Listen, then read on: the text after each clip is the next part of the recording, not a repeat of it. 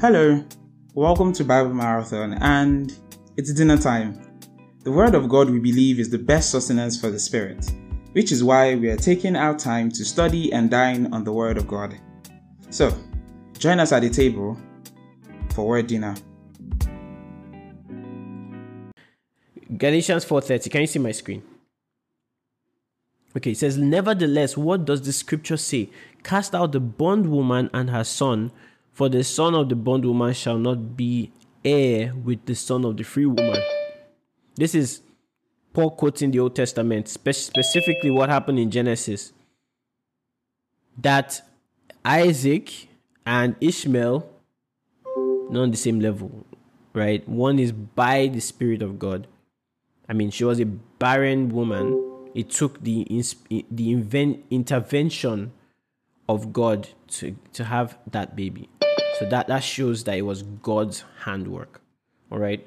But then the bondwoman wanted to do it her own way, and he says, no, cast out the bondwoman. So he says, "So then, brethren, we are not children of the bondwoman, but of the free." So you see how this is how he ends his teaching. And then he moves to chapter 5 from verse 1. So it now makes sense when he says, "Stand fast, therefore." Theologians would say this. When you see the word "therefore," you should ask the question, what is it there for? And I like that. It also helps you think better at this. When you see "therefore," realize that "therefore" is a continuation of a thought. This happened, therefore this. And so, why should you stand fast in the liberty by which Christ has made you free?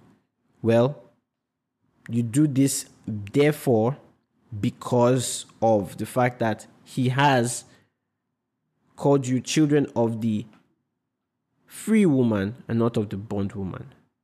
Does that make sense? And I tried to answer a question last week that there's this whole movement, the WMSCOG, World Mission Society Church of God. They believe in this thing called God the Mother. And I don't know if you've ever encountered them, but they're very, very, dogged in what they believe. So you must be able to defend what you say is right when you approach them. They will tell you, you have to believe in God the Mother to be saved. And their reference text is Jerusalem. The heavenly Jerusalem is our mother. The Bible says she is our mother. Galatians chapter 4. So what does that mean? And I explained it last week. Who can help us explain this text? I want to put it up on the screen because I don't want to jump too quickly. This is the exact example of what I encountered like 3 years ago in school. I went back to school to visit someone, and I encountered one of these people. And this was the text they brought up. They asked me a lot of questions, and they thought, okay, this person's saved. But then they asked me that, do I believe in God the Mother? And I was like, what? What do you mean by God the Mother? I said, oh, that's very important to understand. And they just went into scripture. They said, in Genesis, when you read the book of Genesis, you realize that God created everything in his image. But he created man and woman. That means, listen to their logic, that means if we're in the image of God and God is masculine, then there has to be a feminine of God. So that's where where the error starts. And then they would say, there's evidence in the New Testament that there is a wife of God in heaven. And that wife is the heavenly Jerusalem. So they would say the Jerusalem above is free, which is the mother of us all.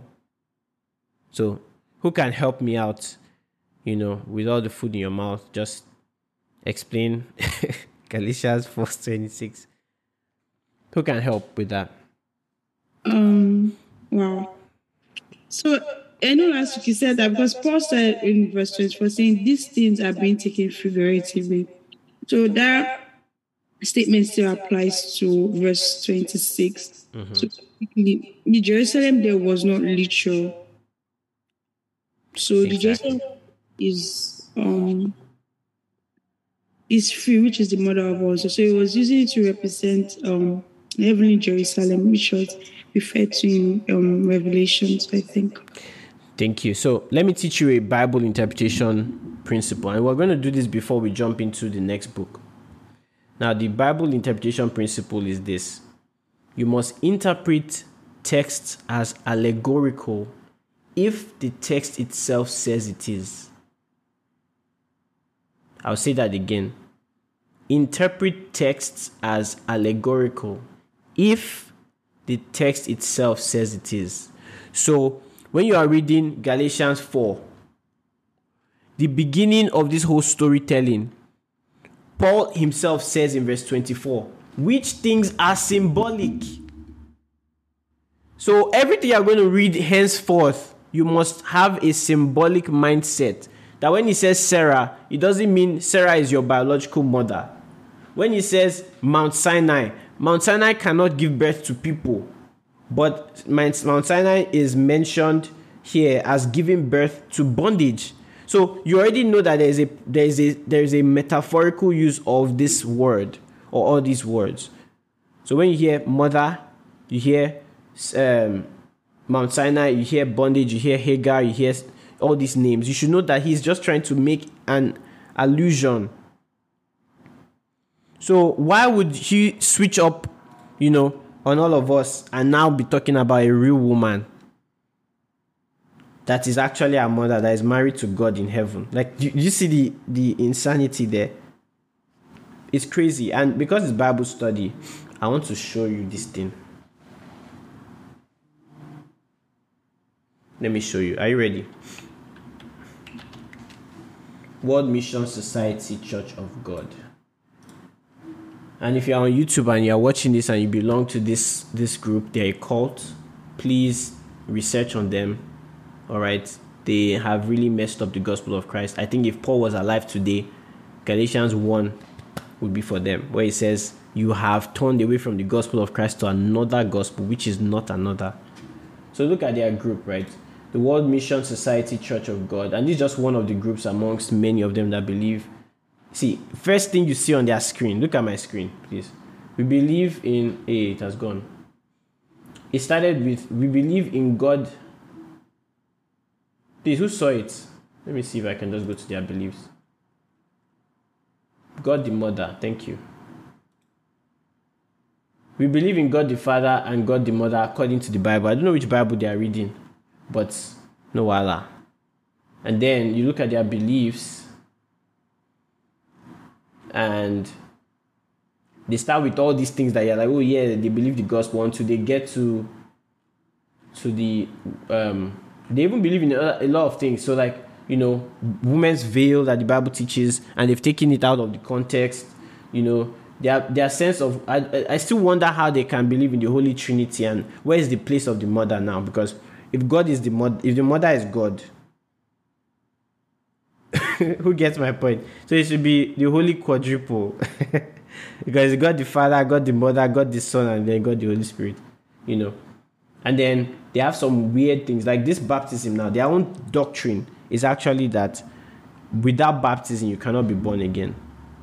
So there's already a lot of problems here, and I'm just showing you just to know that there are a lot of people that have taken sound doctrine and messed it up. They messed it up, and it's because this is the funniest thing. They believe in the Christ Anong Hasong or as and San Anong. All you Korean people, come and help me out. These are your friends.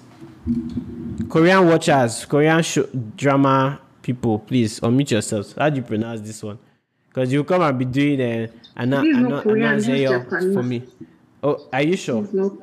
It actually sounds like Korean. How means not in Korean? Yeah, it sounds like Korean. It's Korean. And I saw it. How are you? But sorry, can you go back, please? So Christ and Sanyong. I'm sorry, guys. Let me put it somewhere else and see what they're actually saying. Okay. See, this is the person.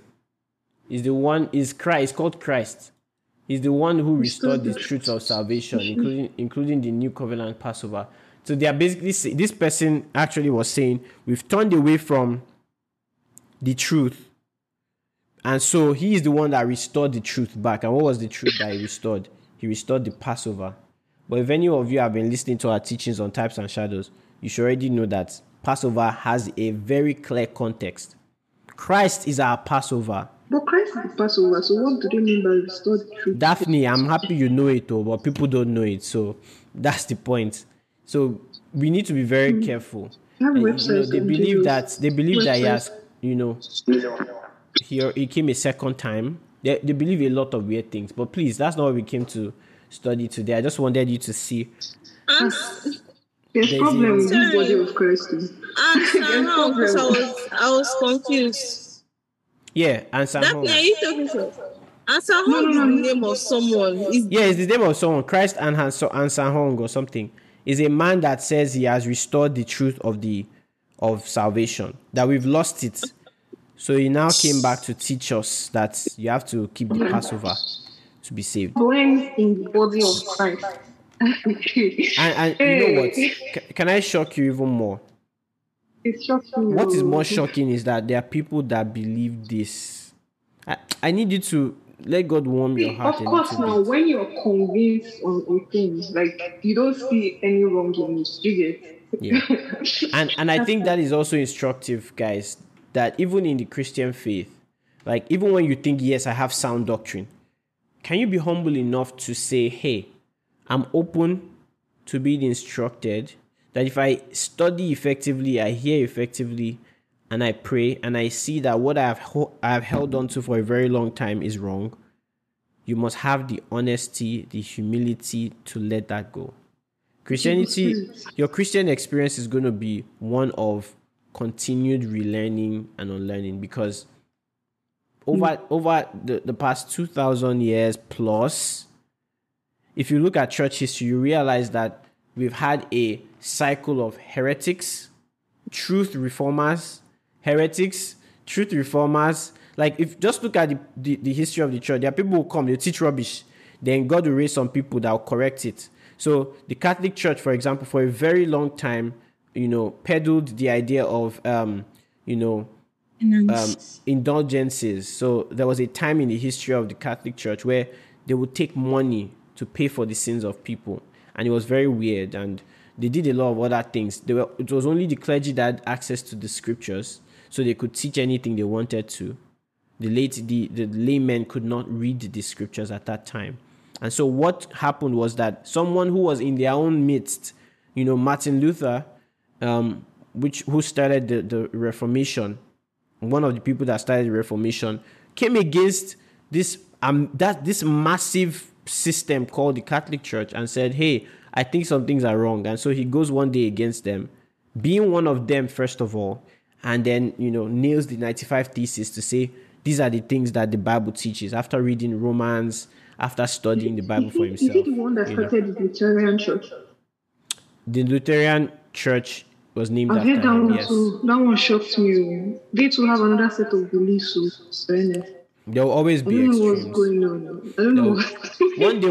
One day we're going to talk about denominations. We'll sit down and we'll look at their history, how we got to where we are today, and what's the way forward. Because God's idea of the church is one faith, one baptism, one Lord over all. We're supposed to believe one thing. In fact, that's what God has sent pastors, teachers, apostles of all generations to do, to equip the saints, to bring us to what? The unity of the faith. And unity of the faith means agreeing about the same things. Right now, what we are seeing is a reformation in the core beliefs. So there will always be differences. There will always be striving, right? There will always be people who say, this is how I worship. Other people say, this is how I do this. But when it comes to the core foundations of our faith, salvation by grace through faith, not of works, we will all agree on that. There is coming a time when the church will agree on that. Every other thing might just be, the peripherals of the faith. Those things can vary. How do we worship? Some churches, whether or not you teach them, that it was culturally intended in 1 Corinthians 10 for them to cover their hair or not, no matter what you teach, they will cover their hair. And it's okay. It does not affect anything about their soul. So it's fine. That doesn't affect the core of the message. But once we have a church saying you are saved by faith alone, and then you have another church saying you're not saved by faith alone, That's what we are saying. That's the problem. That's where the problem is. That has to be fixed. And that's what God has done through preachers, teachers, people that he's raising in the body of Christ. I'm quoting from Ephesians chapter 4, by the way. Seriously, I'm seeing your hand up. I want you to, you said something, but I'm going to go back to it. But I want you to repeat that thing I said. When you say text, you must interpret it as allegorical unless the text says so. I don't know. Okay, I'll help you out. So, in Bible interpretation, one of the rules is only interpret a text as allegorical if the author says it clearly that it is allegorical. So your interpretation literally, unless it is. Yes, don't interpret it literally unless it is. So when you see a text as being literal, the right way to interpret it is literal. Okay, so okay. So when you say text, you must interpret it allegorically unless the text itself says so. Are we there? I don't. No. You're mixing it up. So read a text as allegorical only when the author says it is allegorical. So if, for example, if Jesus is talking and he says, behold, a parable, don't go and be interpreting it as something that really happened. It's a story. So you interpret it as a story with a divine meaning, of course, but it's a story. When Paul says this is an analogy, then you stay with it as an analogy. Like, this is common sense, right? But I feel sometimes we have to clearly define it like this so that people understand what we're saying. All right, so those are some of the rules of Bible interpretation. When it comes to interpreting text of scripture, one verse cannot mean 500 things to different people. That is not orthodoxy. That is not what Christianity is supposed to be. We're supposed to see one text and by diligent study and humble approach to the scriptures come to the same conclusion. That's what is supposed to happen. So we can listen to each other, we can debate, but we must agree that this is the one meaning of this text. I've taught this many times, Bible interpretation, but I'll do it again and again because we're always having, new people come around. So let's go back to Galatians chapter 5. Any question on everything I've said so far? All right. So silence means let's proceed. So Paul says, stand fast, therefore, in the liberty by which Christ has made us free. Christ has made us free. We're no longer under bondage. So stand fast in that freedom. Don't be entangled again with a yoke of bondage. Who are the people that would be directly spoken about in this context? Who do you think Paul is speaking to directly? The Jews, the ones who were stuck in the law and the bondage that comes with the law, right? So Paul is saying, you are free in Christ. You should not be under the elemental forces that would say, taste not, touch not. All those things in the Old Testament, laws that said this is how you must do. Observe a new moon. You must do this. When this happens, do that. He says, no, you're not under the elemental forces of the world anymore. You're not under the control or the bondage of the law. There's no more bondage now. You are free in Christ. And that's what the context of freedom is. I've heard people use this text I'm upset because I've seen people take this text to perpetuate all manner of falsehood. So they say, oh, we are free in Christ, so we can do, and they mention sins. They start mentioning things that are sinful to do. I'm like, did you read the text? The liberty has a context. It is freedom in Christ. Anything Christ says you should not do, you should not do. You are free, but use your freedom for the glory of God. That's very important. Like, we are free. There are some things that should not, for example, just as a loose example, there are some things that under the law would have been crucified for. Like, so let me just paint a random picture. Let's say the law of Moses once said, if you listen to any song by any secular artist, you are going to be condemned to stoning. Let's just say that was the law. Now, you come into Christ. you have a deeper understanding of that law, that it was not just the impact of the law. The point of the law was not, if you listen to this song, you will die. It was the heart behind it. What was your heart doing with that? And so the reason God, gave them the law and said, don't listen to this song. This is just completely an example. The reason he said, don't listen to this song, otherwise this will happen, was because he wanted to shield them from sin as much as possible till the time when an inner regulator will come and give the right desires and control us from within and guide us to truth.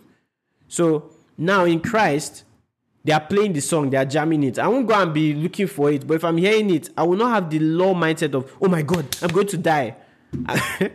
I'm going to be at a place of freedom, which is okay. I'm listening to this song, but I'm above this song in the sense that it's not going to affect me because I'm free. I wish I could explain it even deeper than that. So while I'm not the one going to seek out those things which God has rightfully said are wrong, I am still within freedom such that if I hear it, it doesn't affect me. If I'm around it or I play it, it's not something that changes the you don't condemn yourself. There's no internal condemnation that comes with that. So I use that random example because there are many things I could use, but I just wanted something you can relate to immediately, So there is something called the yoke of bondage, and Paul says you are free from that yoke, completely free. So indeed, I, Paul, say to you that if you become circumcised, look at the example. So you understand that he's talking to the Jews. He says, indeed, I, Paul, say to you that if you become circumcised, Christ will profit you nothing. Why is this a big deal? You see, a lot of people thought that becoming a member of the body of God, being a part of the family of God required circumcision. And they were right at the time, right? Abraham had to be circumcised. Moses was almost killed. Do you realize that Moses was almost killed because he was not circumcised? One day, the Bible just says... His son, because his son was not circumcised. Because his son was not circumcised. Sorry, not Moses. Thank you very much. But Moses was going to be killed. And so what did the mother realize to do? Because he's like, I need to be in the covenant. That was what it was all about. They had to be under the covenant. And so that's how Moses escaped death. But just think about the implications of that. Like someone could actually die because blood was not shed. And that was the import of circumcision. You only belong to God if you're circumcised. So now that Christ has come and the true circumcision is of the Spirit, why should you still go and get physically circumcised for the sake of being a part of God's family? Remember, circumcision here is not the medical procedure which a lot of men go through when they are young, children, right? There's the medical circumcision. But this one was not medical. In fact, if you understand what they did to circumcise children on the 8th day in the Old Testament, you know that it was very bloody and very, very uncomfortable. All right. But there's a question. How did she know to do that? I think it's a combination of two things. When you're under the law, there are some things that become apparent to you.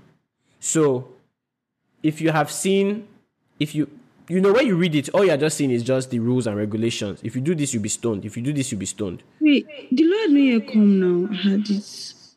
Under the law was under, this is under the what's it called? When Moses was leaving, when God told him to go and feed the Israelites. Is that not when it happened? So the accounts of, I think two things to note. The account of Exodus has a lot of, while for the most part there is a clear timeline flow, right? There are some times that the timeline doesn't flow in the writings of Moses. The first 5 books. There are some things that if you read, many of you have read Genesis, right? Because we've been reading through that Genesis, Exodus. You realize that there were some things that showed up in verse 3 of Genesis chapter 1 that happened after. You go to Genesis chapter 5, verse 2, and it is referencing something that happened in Genesis chapter 1. Let me show you real quick. This is off topic, but when did God create everyone? He says in Genesis 1:26, let us create man in our own image, right? This chapter 1. What is chapter 5 doing? Taking us back again. He created them male and female and blessed them. But it has happened already. So you have to understand. So you have to understand that there is a narrative style of writing in the Old Testament. Have you ever read it where something was written in Exodus, you see it in 1 Kings? Or you read something in 2 Kings, you see it in 1 Chronicles? Have you ever seen that before? If you haven't, you will see. Just be reading your Bible. You'll be like, what's going on? Are they confused? No. It is narrative style of writing. You know how you can write a story and you want to do a flashback? They didn't have the concept of a flashback back then. It was just, let's just write the story. So it takes you to sit down and say, oh, when could this have happened? Do you understand? So when would God punish someone for not being circumcised? It's under the law. That was where it was commanded. That was where there was an instruction that if this didn't happen, this would be the resultant effect. So it is safe, and a lot of theologians will agree, it is safe to accept or to judge that Zipporah had a knowledge of the law. All right, I think that was her name. Had a knowledge of the law to take that step, and history proves that she was right. So it's very possible that they had seen that happen a lot. It's possible. She's like, that's what it is, or by supernatural revelation, she just knew. But we don't know. We don't have as much information as to how she knew that, but she did. All right. So let's continue. You people, I like it. It's Bible study, so we'll go everywhere. Then we'll come back to where we're supposed to be. So Galatians 5:2. Indeed, I, Paul, say to you that if you become circumcised, Christ will profit you nothing. Why? Why will Christ profit him nothing? Because what do you think is the real issue here? Because he's trying to work for his salvation. That's the summary. He's trying to work for his salvation. Because if I get circumcised, I belong to Abraham's family. I'm Abraham's seed. But no, the true way to become Abraham's seed is by what? Faith. We've learned that from the very beginning. Galatians chapter 2, What about the women? So under this covenant, it was men that were, and some people might think, this is a patriarchal society. Absolutely, it was. It was. Men were created first, right? And so when it comes to starting a family or building a family, who does God recognize as the prototokos of the family, or the main what's it called? The main point of contact for a family. It was the man. It's not a God of Sarah, Rebecca, and what's her name? Rachel. It's the God of Abraham, Isaac, and Jacob. So representing that family is the man. So when it comes to like circumcision, the man represents that family or that lineage. And so they have to do the rite. Does that make sense? They have to perform that rite. So same thing goes. And that's why if you read the Old Testament very well, when a woman loses her husband, she's seen as desolate. Like she has to marry again. Because in that culture, without being married to a man, you didn't have societal value. And Christ came to change a lot of that, which is a separate teaching. Like even in the Old Testament, there was a debate about some daughters who were supposed to naturally inherit, they're supposed to be heirs to their father's inheritance, but normally it goes to the men. But there was no man, So they brought it as an issue and they were debating it. And God actually said, give it to the woman. So you can tell that God was never patriarchal in that sense, but that was the culture that was there. And God still dealt with the men because, based on creation, it is the man's seed that produces children. So there's a lot to say about that. But exactly, if you read Ruth, I read Ruth with Dara a long time ago, and that was one thing that we just discovered. Like when you look at it, you just kind of see women as seemingly, being like, I don't want to use the word, I don't like it, like being as is thank God we've come a long way, but they were just like property in the family. Do you get it? It was like you could have them, you could pay for them, and honestly, that actually shows a deviation from God's design. Man, there's a lot to talk about. Someone should remind me. I need to show you how God has been interfering with the traditions of men to show that, hey, men and women are created in the same image of God. Like if there's anything that differs between man and woman, it is, apart from just the physiological differences, it will be maybe roles in marriage. Apart from that, God sees you as, in fact, Paul makes that same point in Galatians 4. There is neither male nor female. Like, when it comes to Christ, we are unified. Christ is the one that brings back the sanity and the sanctity of God's creation. All right, so it's so important to have that clearly spelled out. But because we are reading the Bible, and the Bible is not abstracted from the culture, you have to read with the eyes of truth, even in those situations. Does that make sense? So, Christ will profit you nothing because you're trying to get it by your own effort, and circumcision was the effort.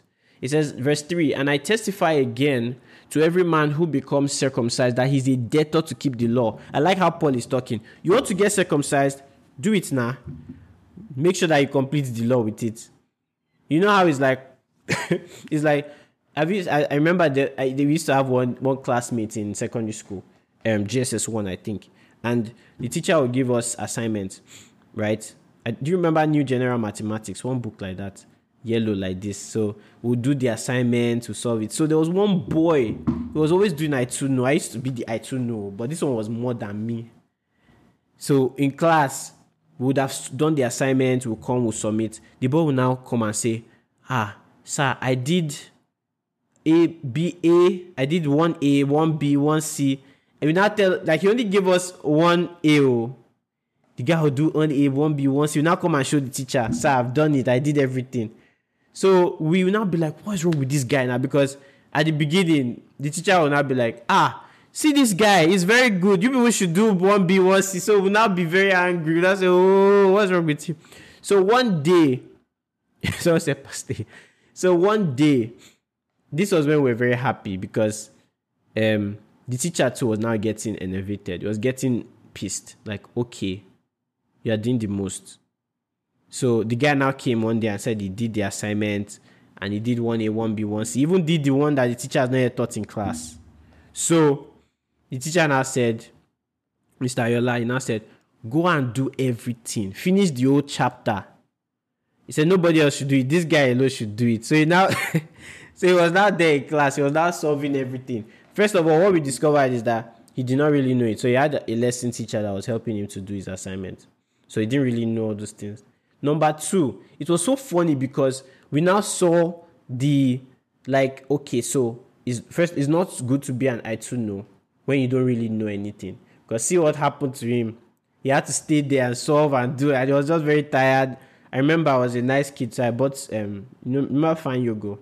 I can remember this thing so vividly. I bought Fine Yogo and brought it for him. He was still in class. Everybody had gone home. He was still there solving. So that's exactly what this text is. Like, okay, you want to do it, right? Do it. You will do everything. You will solve everything. You will finish the textbook. And that's exactly what the Lord does. The Lord doesn't just tell you to do one thing. So if somebody comes to you and says, even though it's already out of context, they say, do you see? Why are you wearing trousers? You don't you know trousers is for men? This is you say, okay, ma, you you wear trousers? No. Okay, then you have to also not do all these things. So you show them the whole law. You cannot just keep this one. Don't wear polyester and cotton together. When you are on your period, don't come outside your house. You must do purification rites. You list all the things in Leviticus for them. Don't eat shrimp, don't eat pork. Don't even go. Do you know that there's sometimes in the day you're not supposed to go out? Give them the list and say, if you're going to tell me about what I'm wearing, because you are the amazing Jew that you are, do everything that the law commands. God bless you, ma. Thank you very much. It's so sad that people don't understand the purpose of the law. And I hope if you are here, you know where my heart is. I've thought on this a lot. The law, apart from the fact that it was written to the Jews, so if you're not a Jew, it doesn't apply to you. It was also the civil law, their constitution. Meaning if you're not in that nation, it doesn't apply to you as well. The Nigerian law does not apply to you in America. With the exception, there's some exceptions, right? I know there are some laws that go overseas. If you do something here, because you are nationality tied to a particular country, it affects you. But you get what I mean. In Singapore, you chew gum, you throw it on the floor, you are arrested for chewing gum and throwing it on the floor. In Nigeria, you can chew 5 packs, nobody cares. The laws are different. Same thing goes with Jews. There are some laws that you cannot break or you die.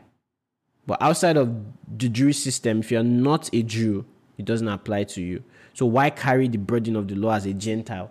And then now Paul is saying to the Jews themselves, in Christ, the law does not apply to them anymore. You are now in a new geographical location in Christ.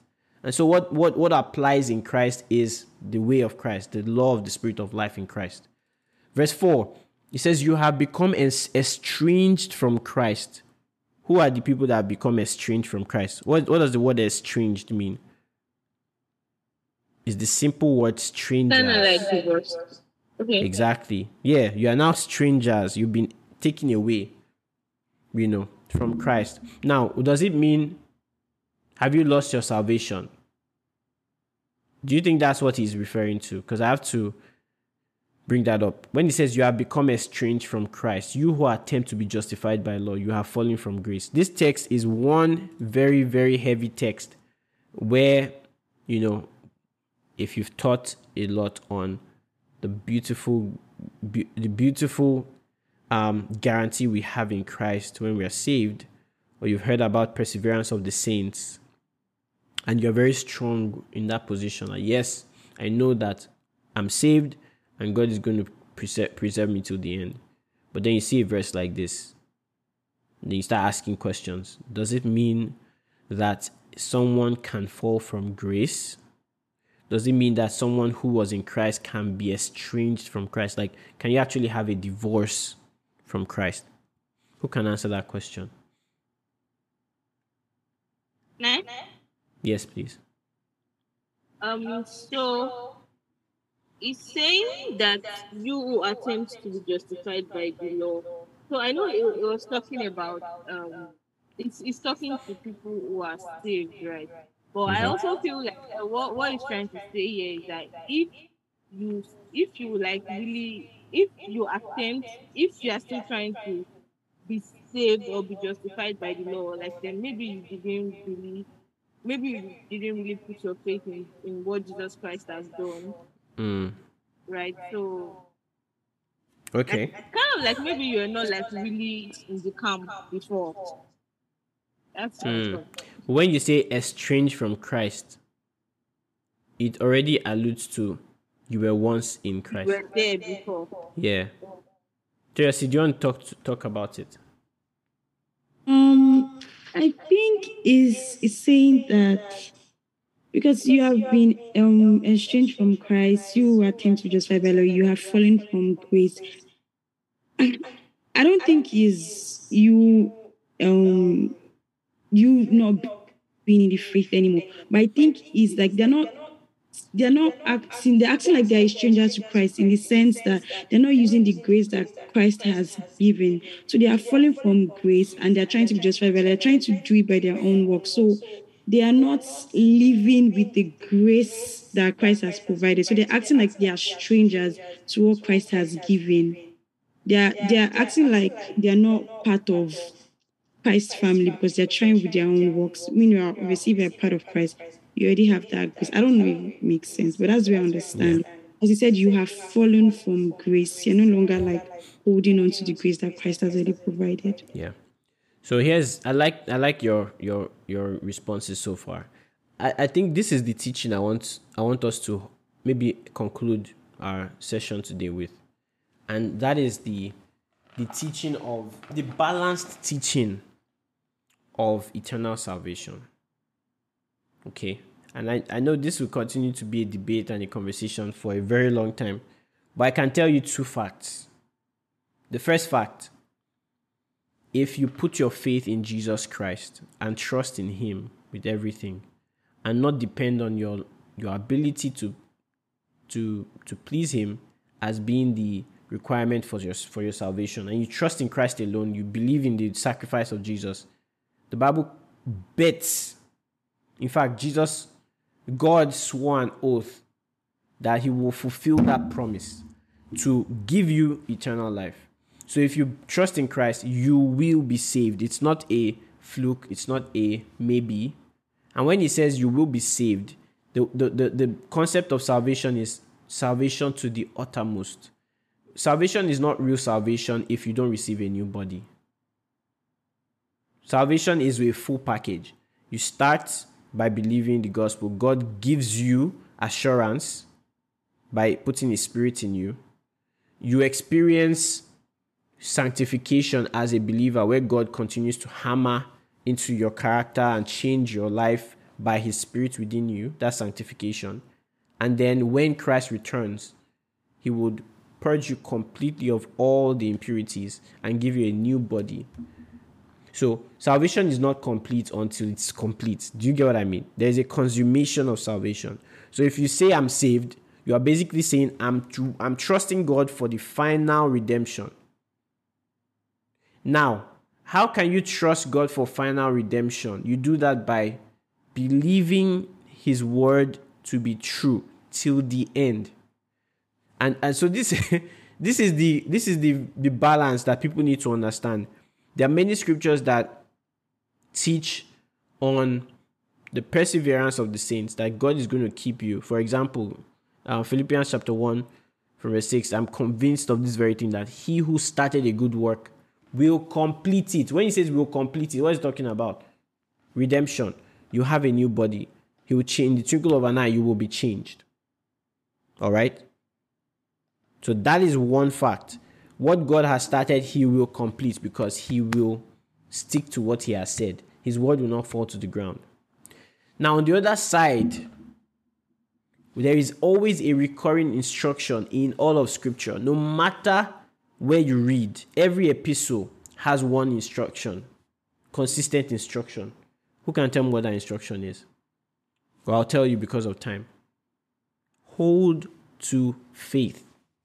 So, the Christian is promised eternal life, but the Christian is always also commanded to hold fast to the faith.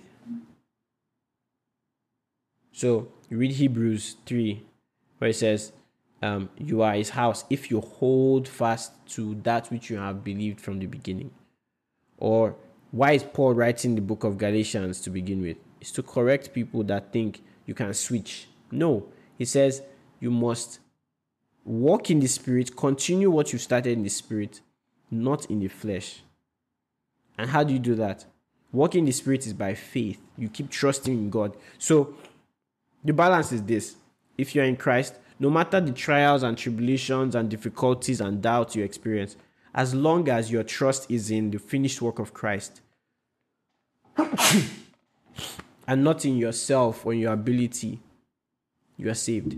And you can rest, you can be assured, you can know that no matter where you are, whatever happens, when Christ returns, because your confidence is not in yourself, but in him, you know that you will be saved. You know that you will have that new body. You know that you will live with him forever.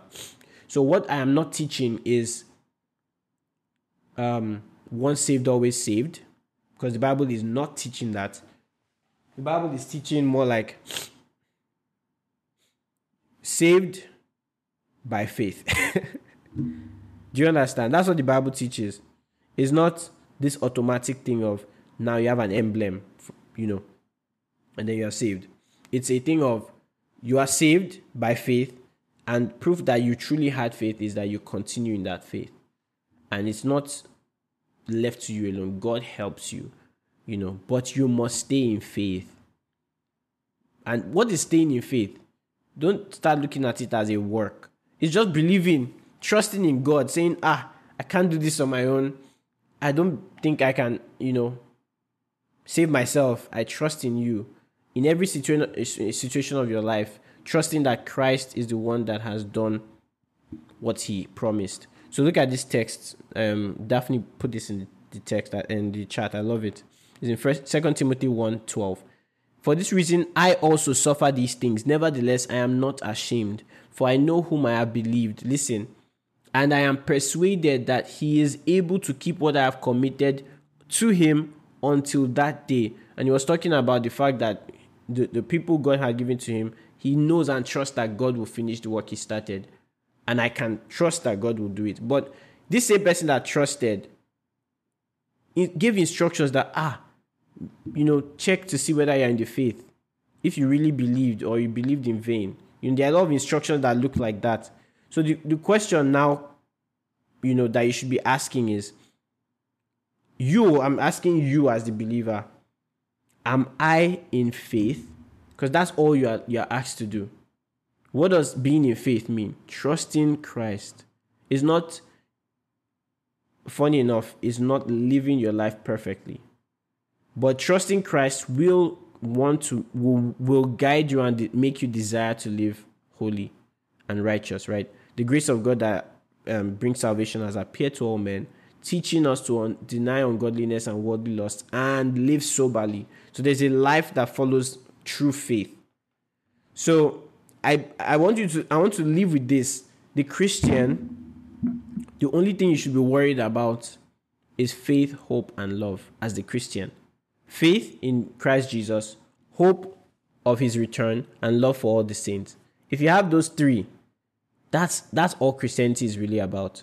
But you cannot, if I see someone who is saying I'm a Christian, but there is no faith, I'm not seeing any evidence of faith. They don't sound like they're trusting in Jesus, which is what Paul was rebuking here. They didn't look like they were trusting Jesus. They were trying to circumcise themselves. They were trying to obey the law. So Paul has to be like, I'm not sure whether you people really know what the gospel is about, because you have to believe that it's God that does the work. So let me correct you. You see that? Or if I see people that don't have hope, I have to re-instruct them again in the word of God that, hey, it's about hope. You need to trust in Christ that he's going to do what he said. Hope does not disappoint because the love of Christ is shed abroad in our hearts. And then I also want to see love. So if I'm seeing a believer that says I'm a Christian, but all they have is hate for people, then I'll reach them like John did. If you say you love God but you hate your neighbor, you don't have God. This is the terminology of the apostles. That's how they taught. So if we now try to go away from the teaching of the apostles and just say, you believe in Jesus, you pray the prayer of salvation, and you are saved forever, that's you rebuking all of Scripture and saying, I don't care what God has to say. The balanced teaching in God's word is, hey, I have to ask you, do you believe Jesus Christ died for your sins? That's step one. Are you going to hold on to that belief with evidence in your life showing that you truly believed it? That's what gives me a guarantee that you are in faith, because faith is from first to last. It is not initial faith, and then no faith at all. So, in fact, this is answering the question some people might have, that you see a lot of people, maybe in college or your friends, they say they are Christians, and you are asking them, are you a Christian? They say yes. And then everything else they say is not just that they are poorly taught, but it doesn't even seem like they have a relationship with God at all. So in that moment, what do? You preach the gospel to them again, because maybe they didn't believe. The gospel is the power of God for salvation. It does something in a person. It changes them. So if you're not seeing any evidence of change, maybe there was no faith, because faith is the evidence of things that are hoped for. There's something you're looking forward to, which is the return of Christ, and that should influence how you live. If that lifestyle doesn't change or is not progressively changing towards righteousness, then you have every right to question. I hope you get the balance. The teaching of the Bible on this topic is never white, black or white. It is always you, the individual. You said you believe in Jesus Christ, right? Let's see something. Show me your faith and show me your works. The works should be a result of the faith that you have. So let me pause and just get feedback, because I'm done. I'll stop here and we'll continue next week. But any questions, you have a clarifying question? I have a question. Sure. Is it so basically, if someone says, I no longer put my faith in Jesus, I no longer believe in this Bible, this Jesus, Yeah. I don't know, that person is literally no longer a believer. So what is a believer? Let me ask you a question. Their faith in Jesus, Abby. Let me give you I'm asking you the question. What is a believer? You believe in Jesus, you believe in his death and resurrection. I believe that because of that you're So if saved. somebody stops being a believer, are they a believer? But is it that they were not a believer? Now what you're asking me now is a doctrinal question. If you ask me that question and I go from the theological angle, I'll tell you I don't think they were believers to begin with. What of the Holy Spirit? I know that's the point I'm making. What of evidence of speaking in tongues? I've not met but have you met anybody that spoke in tongues? Because that's the evidence. No, anybody that does not believe just cannot speak in tongues. At least we know that one for sure. Okay, so let me. We are online. Hold on. We are online. I'm going to say some things now, and I want you to understand where I'm going with this, please. All right, and it's because I want you guys to be as thoroughly furnished in the Word of God as possible. Don't take anything I say, at face value. Go back and study. Think about it as well. Now, this phrase, evidence of speaking in tongues, where did we get it from? Because, okay, I'm going to do this carefully. Now, when you get saved, right? Mm-hmm. What makes you saved? Faith in Jesus, correct? Faith in Jesus. I'm not saying that's the evidence. I'm not saying that's the evidence of you believing. I'm saying that I'm talking about the Holy Spirit indwelling in someone. We can't really see, like, face value who the Holy Spirit is in a person. But the person speaking is literally one of the even some gifts do not really show that people are believers, because the devil imitates things. But like that's one evidence that shows that the Holy Spirit indwells in a person. Yeah. I'm talking about evidence of you I'm not saying that's evidence because people don't. It's not everybody that speaks in tongues. It's not everybody that is a believer that speaks in tongues. It does not mean they do not believe. They just do not speak in tongues. Good. I'm not agree. Yes, one question. So let me. Daphne, hold on. Let's finish. I'm not connecting that to putting your faith in Jesus. I'm asking that speaking in tongues is one evidence that it shows that the Holy Spirit is in a person. It's an evidence that we cannot deny because you don't know who the Holy Spirit is going in different people, but it's an evidence that you cannot deny. Is it possible for someone like that clearly the Holy Spirit is indwelling in that person, because that is something that only believers can do, speaking in tongues?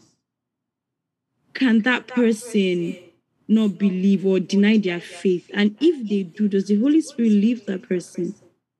So I'm not connecting putting your faith with speaking in tongues. Okay, so I think let's make it very clear that Ernest said the main evidence, according to the Bible, of true salvation is the fruit of the Spirit. Not the gifts, not any outward demonstration. I'll tell you why, because even in the Bible, we have something called lying signs and wonders. We have people in the last days who will do miraculous things that Jesus did. And we will not be able to tell except by the spirit of discernment that these things are not of God. I mean, maybe you haven't. I had a phase where I was studying deeply and I was like, trying to find out a lot of things. Then I came across a group, a sect, a Hindi sect. So they are Hinduists, right? And they will gather together and they will speak in unintelligible languages. So you look at them, if you didn't know they were Hinduists, you would think, they are speaking in tongues. So we have to be very careful as believers that when we see something, what the Bible calls evidence is what should be evidence. This phrase, evidence of speaking in tongues, is not in the Bible. Is it an evidence that something supernatural has happened in a person's life? Absolutely. Is it the main evidence? I don't think so. Should every believer and Christian speak in tongues or desire to speak in tongues? Yes. The Bible tells us to earnestly desire spiritual gifts. But when you come to this question of what is the evidence of salvation, I will answer it with two things. The evidence, listen to this, the evidence of salvation is faith. I'll explain that. The second evidence of salvation is the fruit of the Spirit. There has to be results that prove that the Spirit is in a person. They could be gifts, absolutely. Thank God for gifts. You must desire gifts. But the primary thing, that even in a gathering of people who believe in Jesus that are flowing in the gifts of the Spirit, Paul still has to regulate them and point them back to the fruit of the Spirit, right? That's the whole point of 1 Corinthians. They're speaking in tongues. They're not giving each other a turn to interpret. They're not caring for each other in the gathering of the saints. 1 Corinthians 9, they come together. 1 Corinthians 11, they come together, and Paul says, what you are doing when you come together is not the Lord's Supper. Some of you are getting drunk, so people are not getting food to eat. This is supposed to be a welfare program where people are taken care of. You are not, but you are excelling in all the gifts, prophecy, healings. You get, so at the end of the day, Paul is pointing them back to the fruit of the Spirit. If you are truly saved, there must be evidence in your character that looks like love, joy, peace, patience, things that only the Spirit of God can genuinely produce in you. So that's the differentiating mark and what I would call the evidence. Now let me go back to the first thing I said. I said the evidence of salvation is faith. Who can tell me the verse I just quoted by saying that?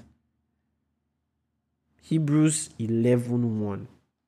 Because the context is faith is the substance of things hoped for. It is the evidence of things not seen. We do not see heaven. We do not see God. We do not see Jesus. We do not see salvation. Faith is the evidence, is the proof, is the receipt that we have that salvation that we're looking forward to.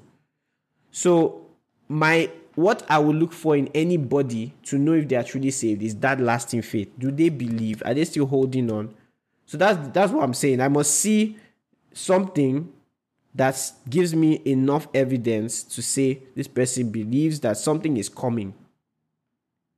There's a new body coming, and so they are living their lives aligned with that. The decisions they make in their lives proves that there's a life beyond this one. That's what I will look for when it comes to evidence of salvation. Before I look for, they speak in tongues, they lay hands on the sick, beautiful stuff. Do you understand? I think it's something we need to train ourselves in, especially in this generation that we're in. There's so much weirdness, and we have to have that scriptural balance. That was an awesome meal. Thank you for joining us as we studied the Word of God. If you would like to join the actual Word dinner sessions live on Fridays, you can visit the link bmg.disha.page. It's always on Fridays, 9 p.m. West African time. Don't forget to follow us on Instagram at bmg.global, and see you when next it's dinner time.